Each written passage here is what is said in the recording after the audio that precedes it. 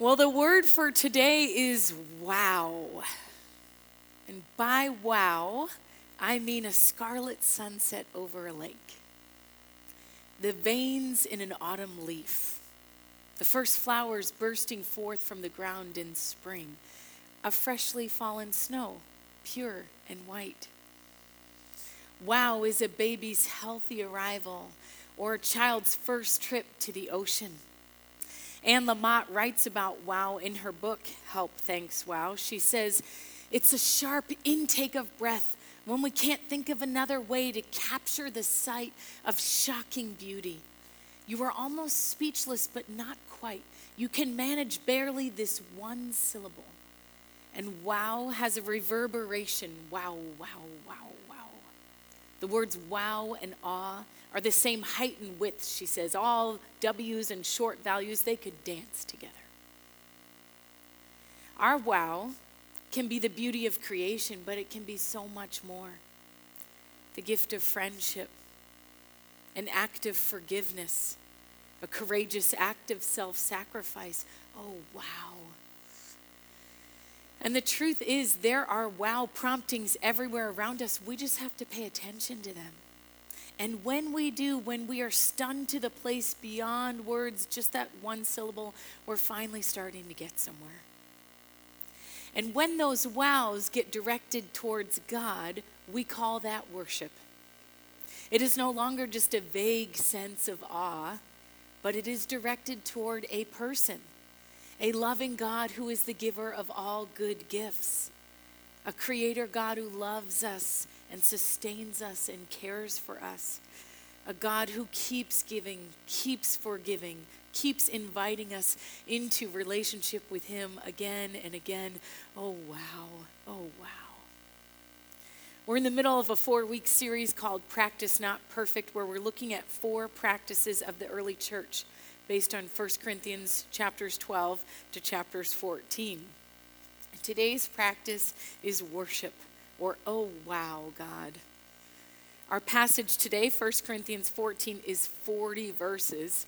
So rather than read them all, I'm going to briefly summarize the passage and highlight just a few verses along the way. Then we'll look more at the idea of worship in general and how that looks for us here at City Church. So, first, 1 Corinthians 14. As you may recall, 1 Corinthians chapters 12 to 14 form a little subsection of that book, addressing how the church is to function together. In chapter 12, Paul's point was, each of you has been given a different gift or strength, but you're all important. In chapter 13, Paul adds that love is the guiding criteria for how we use the gifts God has given us. And here in chapter 14, Paul gives specific instructions for how these two concepts of gifts and love work together in their worship services. Now, the church in Corinth in the first century looked different than the church in Minneapolis in the 21st century, as you can imagine.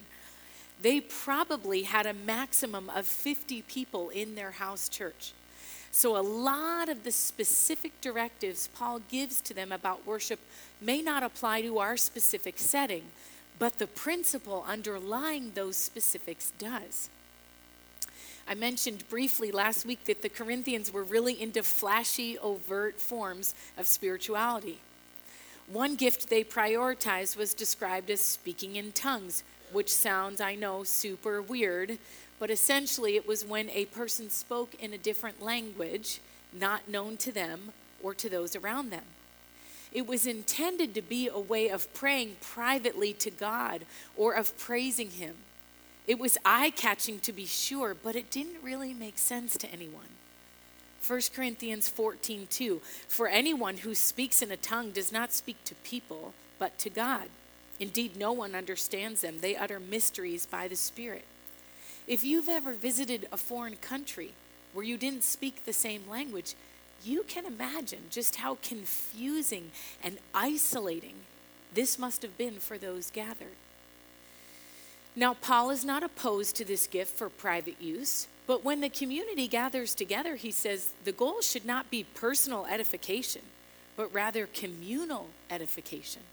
Verse 5, so that the church may be edified. verse 12, try to excel in those gifts that build up the church. And verse 26, everything must be done so that the church might be built up.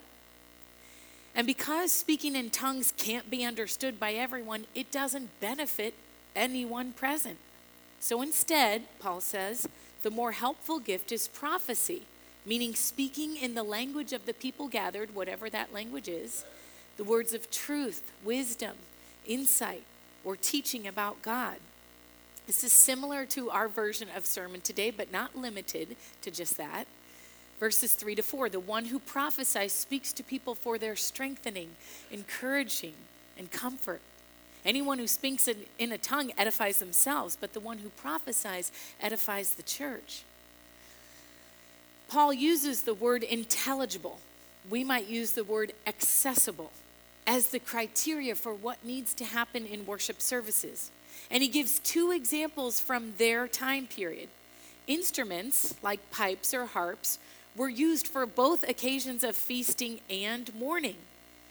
You had better be able to understand what tune is being played in order to know whether this is a celebration or a funeral. I mean, how could you possibly enter into that without knowing which one it was? Similarly, with a trumpet's battle cry, the soldier had better be able to distinguish whether this is a call to charge or a call to retreat. The message has got to be clear, accessible, understandable, intelligible to all those present in order to be worthwhile. Everything should be done so that the body might be built up. Meaning, plan your gatherings with the whole community in mind, not just yourselves. For when you do, then it will benefit everyone, those fully engaged in the community and those who are still checking it out. Paul calls those still checking it out inquirers. We might say people who are curious or seeking to learn more about Christianity. And Paul makes very clear that the church is to have both in her midst. Those who are still deciding whether they think Jesus is Lord and those who have called him Lord for years. Sometimes I've heard people newer to City Church say, oh, I don't know if I belong. I'm not quite there yet. I'm still deciding what I think about Christianity. Yes, you belong. We expect this community to be a mixture of people on all sorts of the spectrum. And quite frankly, we have failed if it isn't. So be among us. Go at your own pace. We are glad you're here. And our hope is what Paul's hope was for the church in Corinth. For those who are following Jesus, Paul's goal for worship is verse 31, so that everyone might be instructed and encouraged. His goal for those seeking is not confusion, not being able to understand what people are saying in a different language or Christianese, but conviction. Verse 24-25, but if an unbeliever or an inquirer comes in while everyone is prophesying, they are convicted of sin. So they will fall down and worship God, exclaiming, God is really among you. Some of you have shared with me that when you first started here with no previous church background or a long lag time in your attendance, you were really touched by the music, that you felt just a sense of peace or hope or comfort from that. Others of you sensed God's presence in communion. Others of you found sermons stimulating or thought-provoking. Others of you received a warm welcome from people or a prayer uttered by a stranger that was exactly what you needed to hear. All of these aspects of our time together can be used by God to draw people to himself. So what's the point of worship? It's so that the church might be built up. How might our gatherings look different if those of us who called City Church home came each week with the mindset, how can I build up the church? I think it might change who we see, how we listen, how we greet and respond to one another, and how we serve. And this is a challenge because this is a different message than our consumeristic culture. We are customers everywhere we go. And the customer is always right. We get mad if the barista at Starbucks doesn't, get our drinks in. We get whatever we want. We shouldn't have to put up with others' preferences. We don't even realize it, but we bring those same expectations and values to worship. The style of music today isn't what I like. The sermon topic doesn't seem pertinent to me. I'm not resonating with the words of the songs. Now, I'm not saying this is a license for worship leaders or preachers to get sloppy. I'm just saying we may at times not connect with a certain aspect of the service. And when that happens, we can think about the church being built up. We can think about those around us who might need to hear this song or this message. And we can pray for them. We can listen a little closer to the message we didn't think we needed to hear. Because worship is not just about us connecting with God through our preferred means. It is about us being formed by God. And for the remainder of our time, I want us to think about worship in general, what it's for and why we do it. Philosopher James K.A. Smith makes a bold claim in his book, You Are What You Love, The Spiritual Power of Habit. He says, contrary to Descartes' maxim, you are what you think, we human beings are driven by longing, desires. And it's those desires that give shape to our choices and habits. The challenge is that there are so many competing options vying for our affections. What is really worth pursuing? Internally, we get conflicted. Externally, we are quite often captivated by rival visions of what it really means to live the good life or to flourish as a human being. Because we're so susceptible to shifting our loyalties and our loves ever so slightly in ways that aren't even perceptible to us. We need constant readjustment. We need to be reset on what is worth loving. We need to be recalibrated regularly so we don't get off track.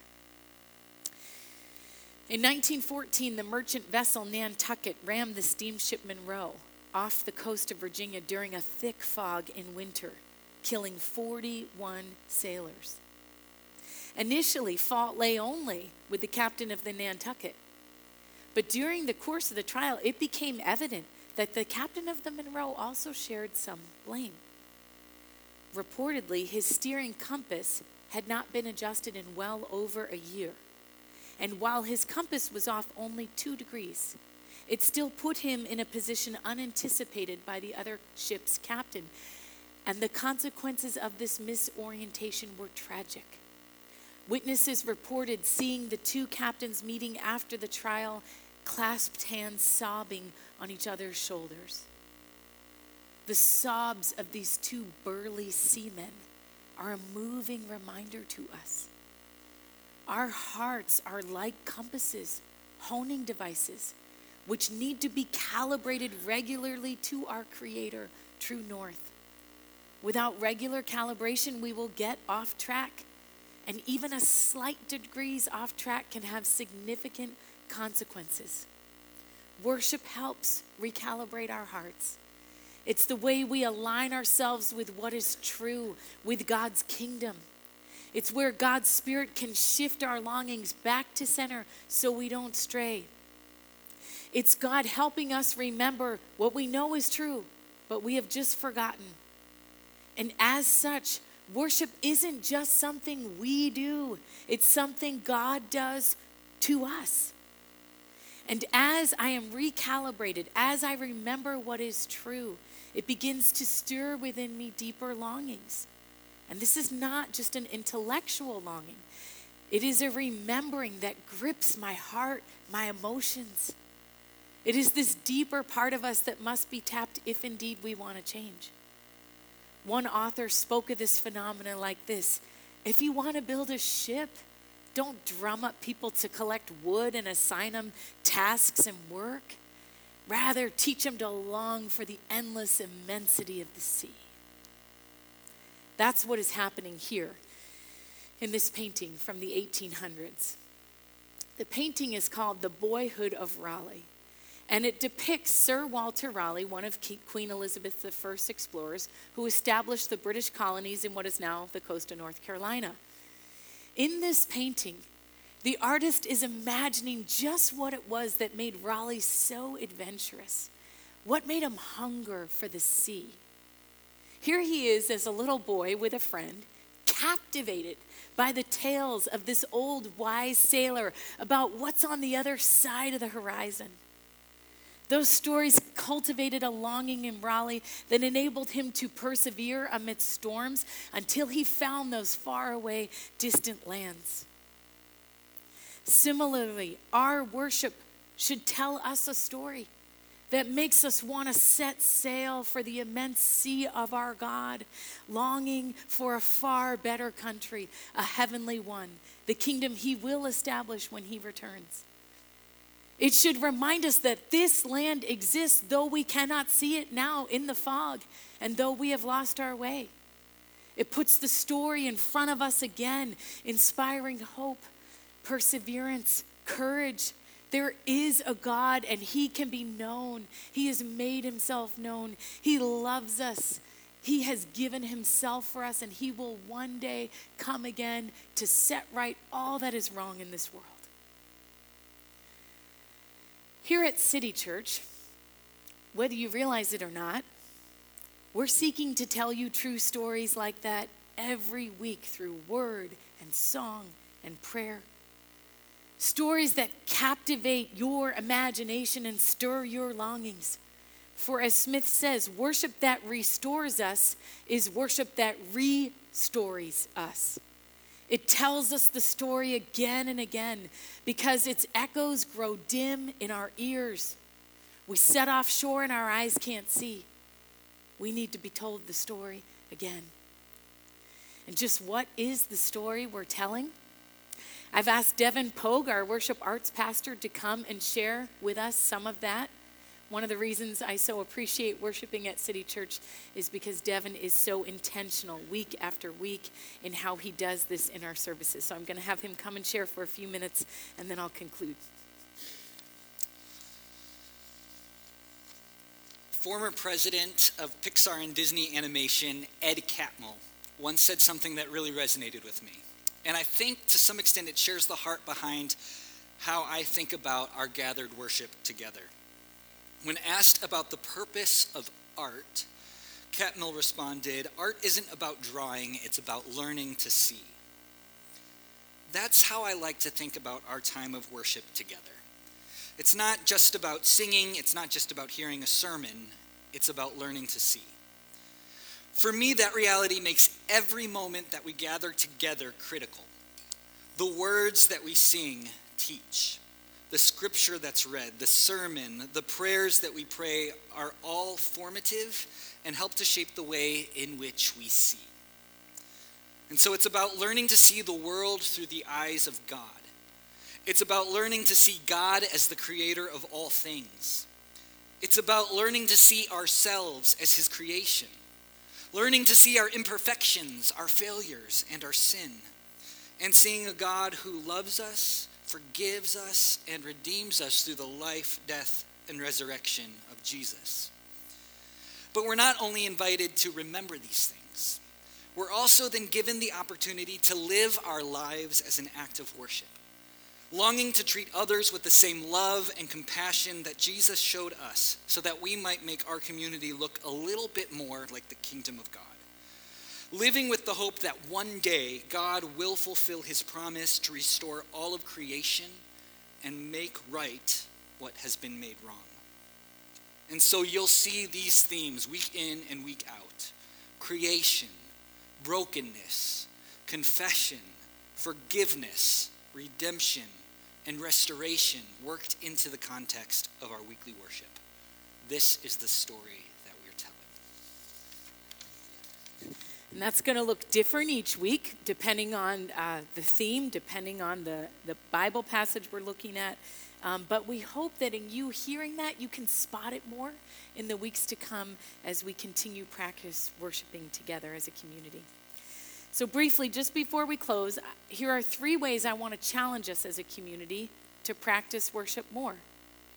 First, come to worship.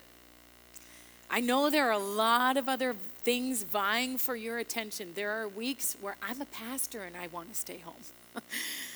But as in every area of life, little habits over time make a big difference in our lives. 1 or 2 degrees may not seem like much at a fixed point, but extended over time can change our course drastically. So whenever you're in town, whenever there are not other pressing obligations, make it a priority to come. Second, fully engage in worship when you're here. Think about the words you're singing. Listen for God's voice underneath or behind the preachers. Receive from God what he has for you. Listen for echoes of the story we are retelling and seeking to be shaped by. Let God satiate your desires in communion. Third, worship so that the church might be built up. Come looking for how you can contribute, how you can build up those around you. Maybe that's by your singing. Maybe you come in and you're feeling confident God will fulfill his promises. Sing out, because I can promise you there's somebody else sitting here who is having a hard time believing that and who needs you to sing it for them, needs you to believe it for them. Maybe it's by the way you encourage someone in a conversation after the service where you truly listen and you offer wise counsel and gracious response. Maybe it's by praying for someone in the lobby or at prayer point. We need each other. City Church, let's practice worship by being mindful of all the wows in our lives and directing them towards God in thanks and praise. Let's remember the story that gives shape to our lives. Christ has died, Christ is risen, Christ is coming again. Let us allow our compasses to be centered yet again on true north. Let's tell the story in such a way that it elicits a longing for all to join in, for truly there is no greater story. Let's pray.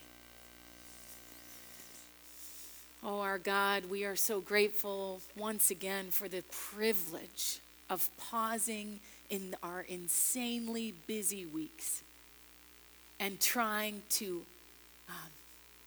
hear your voice that gets drowned out and muffled by so many other sounds.